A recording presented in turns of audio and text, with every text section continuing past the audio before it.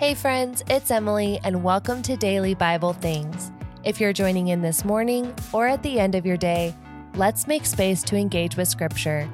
Go ahead and remove distractions and ask the Holy Spirit to help you find rest in God as you engage with today's passage. Now let's take a deep breath and get started. Today we're in the New Testament, in the Gospels, the Gospel book of John, chapter 15, verses 7 through 12. I'm looking at the CSB. Here's what it says. If you remain in me and my words remain in you, ask whatever you want and it will be done for you.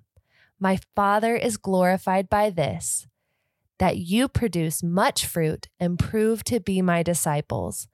As the Father has loved me, I have also loved you. Remain in my love. If you keep my commands, you will remain in my love, just as I have kept my Father's commands and remain in his love. I have told you these things so that my joy may be in you and your joy may be complete. This is my command. Love one another as I have loved you. Based on Jesus' words that we just looked at, here is today's question to think about. What does it look like for you to live in the love of Jesus and share it with others? Keep this question in your heart and on your mind as you find rest in God today. You can even take a few minutes to journal about this and talk with God in prayer.